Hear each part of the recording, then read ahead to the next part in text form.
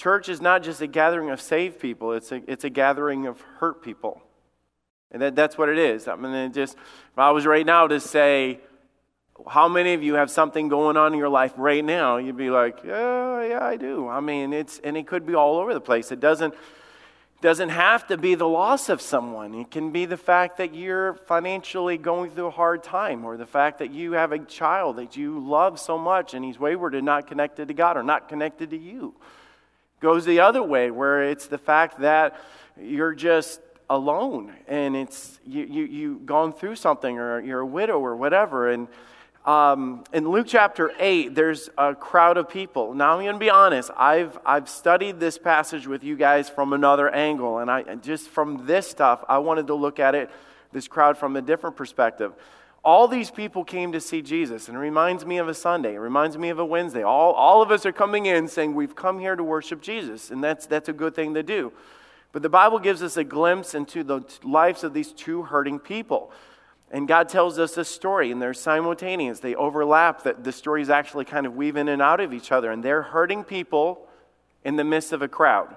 They're hurting people in the midst of a congregation, in the midst of a group of people wanting to see Jesus. And so a lot of times these people come in like this.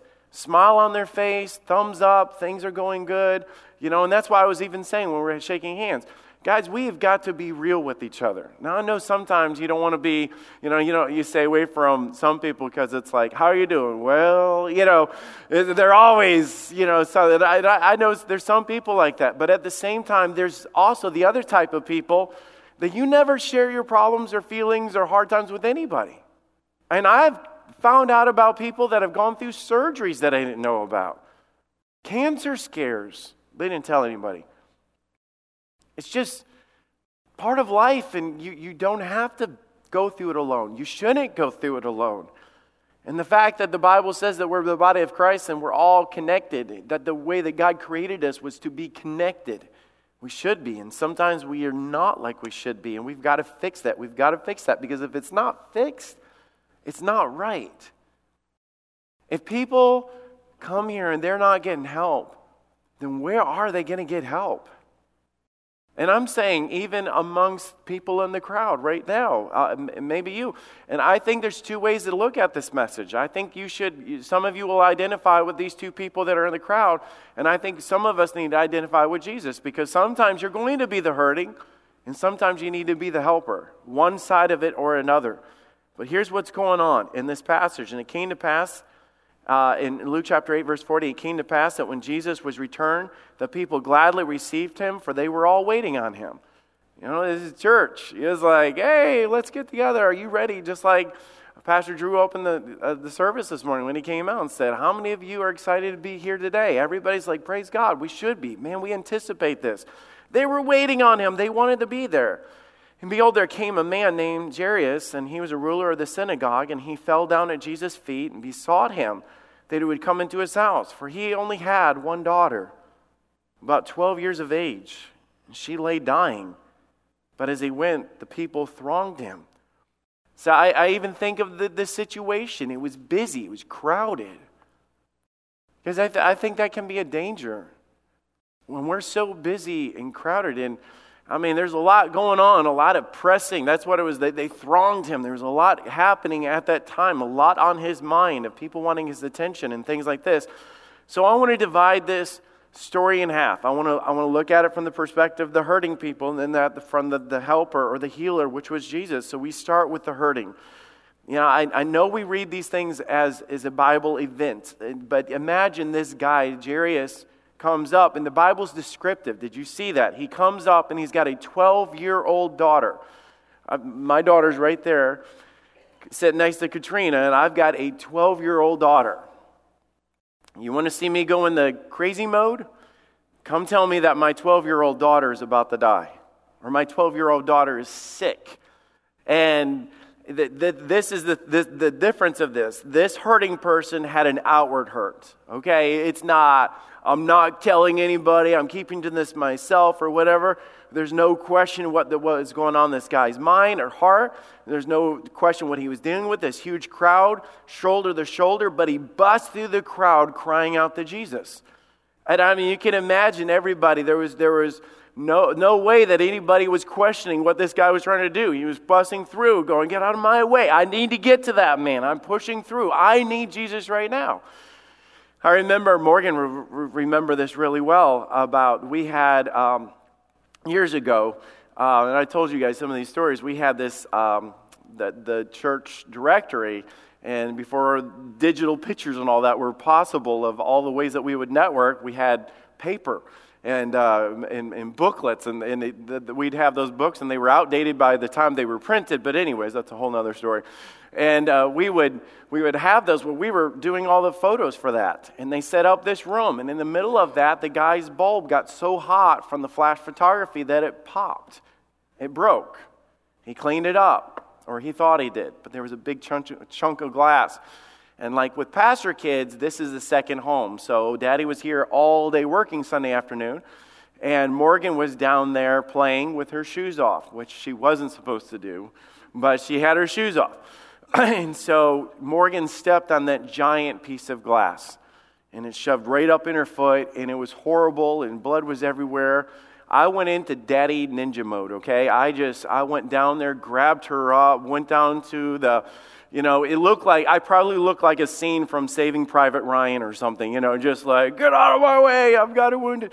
And got her into the car, and was driving her down to, carrying her in because she couldn't walk and all this.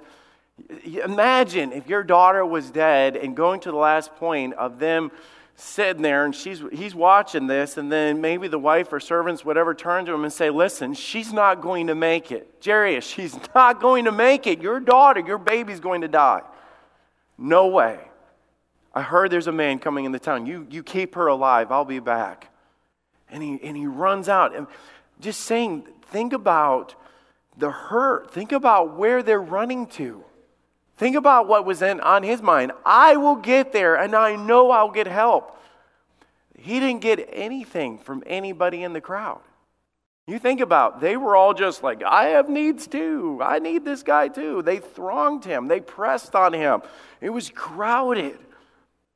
And God explained this. He said, for he only had one daughter, about 12 years old. He was saying, let me explain the desperation of what's going on. Verse 42, and she lay dying. And as he went, the people thronged him. He's pouring his heart before Jesus. You talk about pain and heaviness. He's in the crowd. I don't know where he was, but he was in that crowd. He was in the congregation. He was sitting out there. He was standing out there. Verse 43, and the woman having an issue of blood 12 years, which had spent all her living upon the physicians, neither could be healed of any. Now, here's the opposite. You go from one going, get out of my way, I need Jesus, my baby girl's going to die, to one that was literally just off in the shadows. Not saying a word, not wanting to be noticed, not raising her voice. She had this issue of blood. The problem would not go away. You talk about the contrast. One gives his name, the other one, the one with the issue of blood, that's all we know. She has no name. There was one that was sick for someone else, and that's oftentimes the case of somebody coming in. Man, I'm heavy. I have got a lot in my heart because there's somebody that I love. And then sometimes you have it and it says, it's me. I don't want to be needy. I don't want to raise a scene. I don't want to raise my hand. I don't want to go before the church. I don't want to pray at the altar and everybody go, what's wrong with them? I just want to keep it cool. I don't want anybody asking what's going on. One cries out to Jesus. The other one says nothing. She doesn't say a word. She'd rather not having any attention on her whatsoever. And Mark 5:25, it describes the same story, which is the Gospels, and it says a certain woman had an issue of blood of 12 years and suffered many things, many physicians, and had spent all that she had. Describes she spent all that she had. So not only did she have this physical, not only was it emotionally taking a toll on her, not only was she at the end of her rope that nobody could help her, she was broke.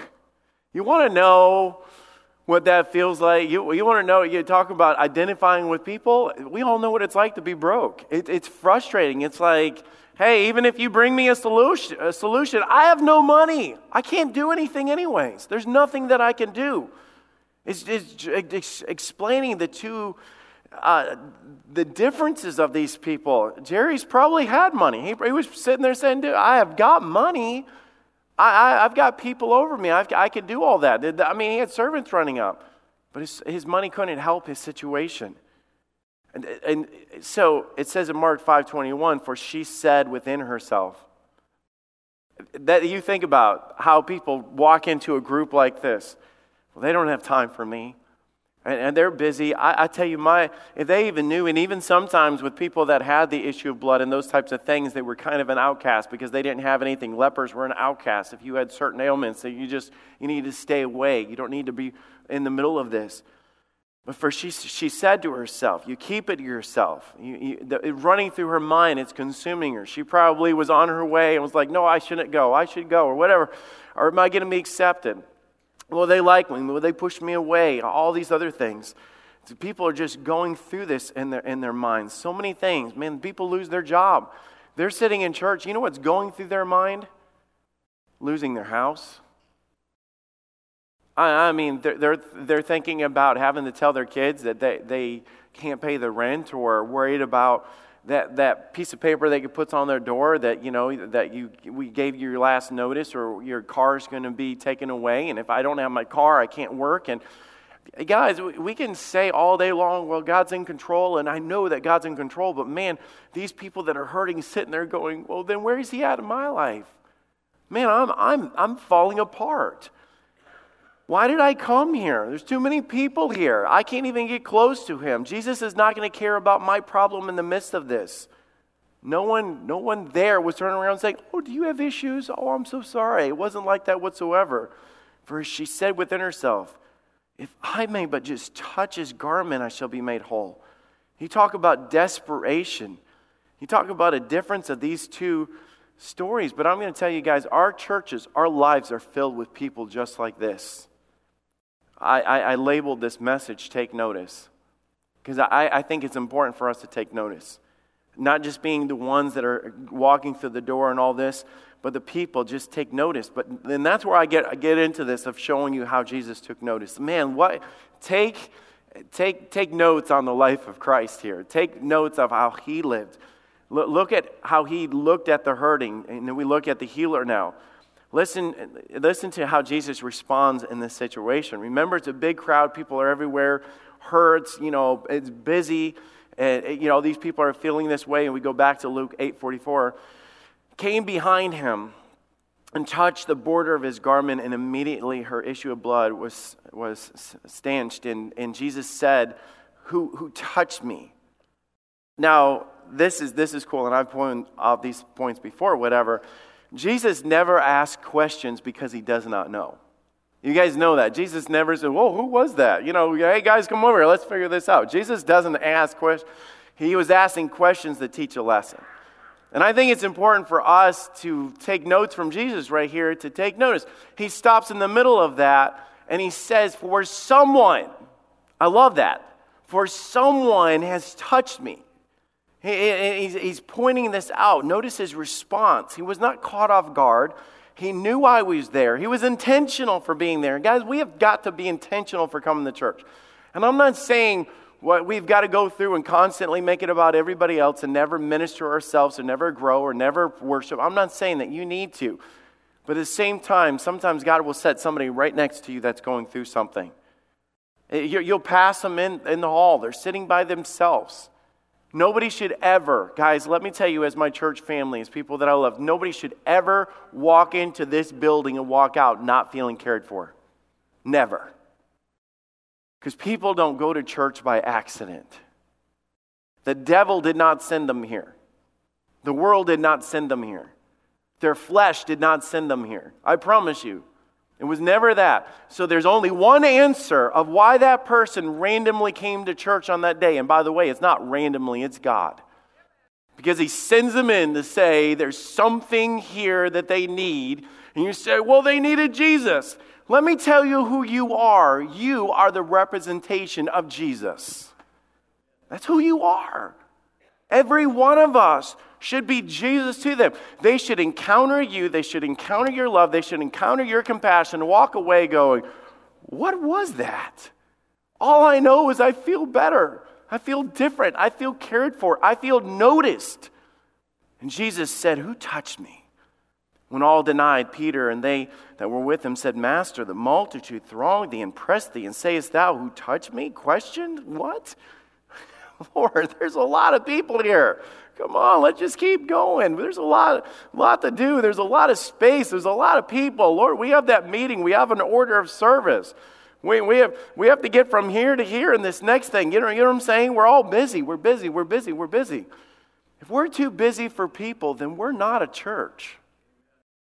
If we're so busy that we cannot stop for the people that are here, rip up the order of service and let's just get back to what, I'm not saying not to have order. I'm not saying that, but I'm saying it should never come before the purpose.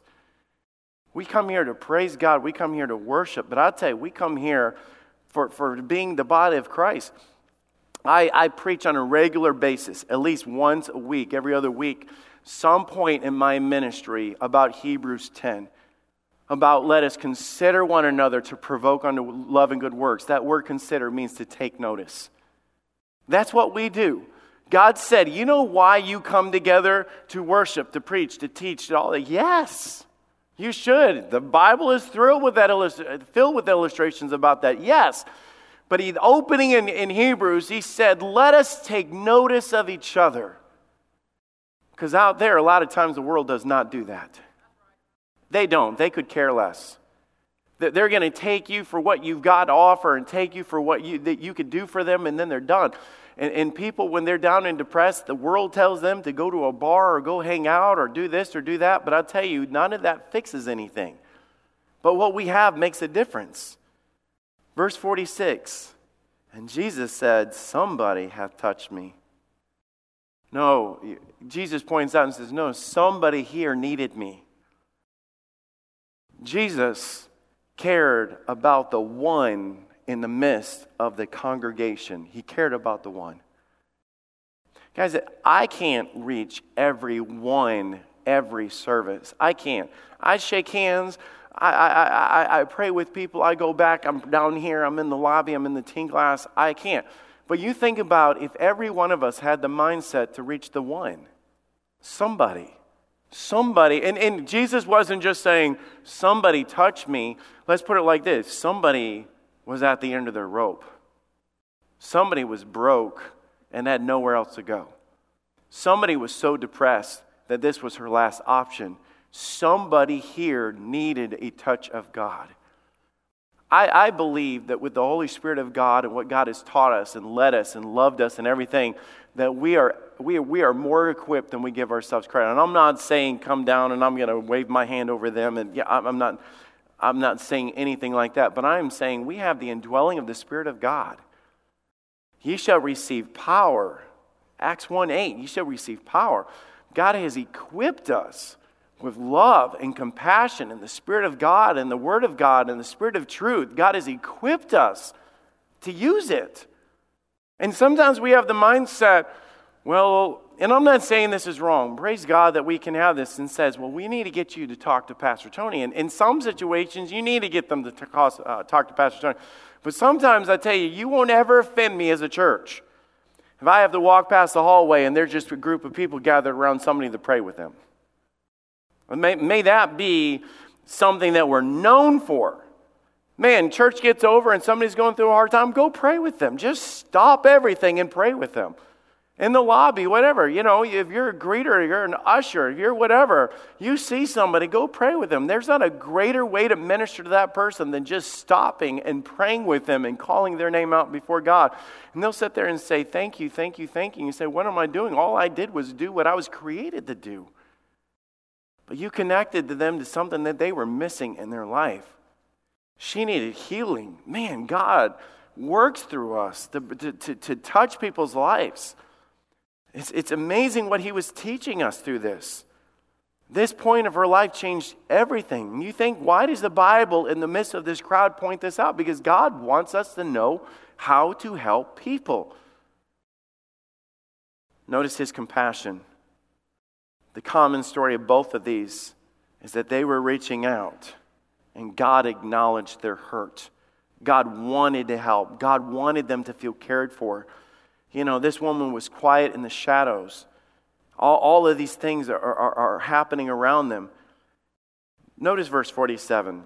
And when the woman saw that she was not hid, she came trembling, falling down before him, and she declared unto him and before all the people what cause she had touched him and how she was healed. How powerful is this? She came trembling. I don't know if she felt like she was in trouble. I don't know, because Jesus pointed out, I don't know if she was embarrassed or whatever. And you know what Jesus does? Jesus steps in and he calms even her trembling in that situation. And he says unto her, verse 48, and he said unto her, what's the next word? Remember, she didn't have a name. The woman with the issue of blood. That's who she is. God calls her out and he turns to her and says, daughter. It's a turn of endurement. It's a statement of a relationship. It's a personal connection. Jesus was saying to her, you're not just lost in the crowd. You're not just somebody. You matter to me. You want to know how we show the love of God and show compassion and make a difference in our culture, in our day and age, in our world? You tell people that they matter. Do you know why people take their lives? Because they're at the end of the rope and they really think, and this is one of the things that goes through most people's minds before they commit suicide. Nobody will care. Nobody will notice. It's better off that I'm gone. It's better off that I'm not here. And you know what we do as Christians? No, it's the opposite. You have value to God and you matter to us. Think about that. You are the messenger of God to tell them that they have value to God and you matter to us. And I'm not just saying go through it in just a cliche, well, you matter to us at fellowship. No. God created them for a reason and a purpose. You have value to God. Let them know that they have value to God. He called her daughter. He gave her attention. Do we not have time to give people personal attention? And I know, because at church people say, I'm not trying to focus on this or whatever, but sometimes people have this mindset that the pastor should give me personal attention. Man, I love giving people attention. I love talking to people. But my reach is only this. I preached that one time on that. My reach is only this. And if I have to rely on my reach on a Sunday, we're going to fail every Sunday. But think about all of our reach. Every one of you. If I was to do this and say, reach out and, flick somebody's ear right now. You could touch somebody right now. That might irritate them, but it prove a point. But you have the power, every one of us, to say, hey, who's around me? Let me take notice. Let me do something. Let me reach. Let me give them attention. Let me encourage them. Let me pray for them. I think she probably walked out of there not only healed, but a spring in her step of, he called me daughter. Yeah, I think just edifying people. Man, just encouraging them. It's good to see you every week. Man, how are you doing? I've been praying for you. I appreciate your friendship. Man, build people up. Isn't that what we do in the body of Christ? That you might use your words to edify, and all the times that the Bible says the edifying, building up of the body of Christ. Well, here in the middle of this, Jairus, verse 49, while he yet spake, there cometh from the ruler of the synagogue's house, saying, thy daughter is dead. Trouble not the master. Trouble not the master. They're so busy. I know how busy you are. I don't want to be a bother. Trouble not the master. But when Jesus heard it, he answered, saying, fear not, believe only, and she shall be made whole. Verse 51, I love this. When he came into the house. Could Jesus have just said, which he has done? I could have shown you another story. And Jesus said, go, thy daughter liveth. Oh, yay. No, he said, no, I want to go into thy house. He stepped into their hurt. He stepped into their mess. This compassion in action, not just words. And sometimes we just leave it at words. Jesus was like, no, let's go see your little girl. Let me. And he walked in her house, and verse 54, and he put them all out, and he took her by the hand and called, saying, maid, arise. And her spirit came again, and she arose straightway and commanded to give her meat. And her parents were astonished, being charge when they should tell no man what was done. I just think of that, and he took her by the hand. If that was you and that was Jesus, and you wake up and Jesus, the Son of God, was grabbing your hand to pull you up, and just that personal connection.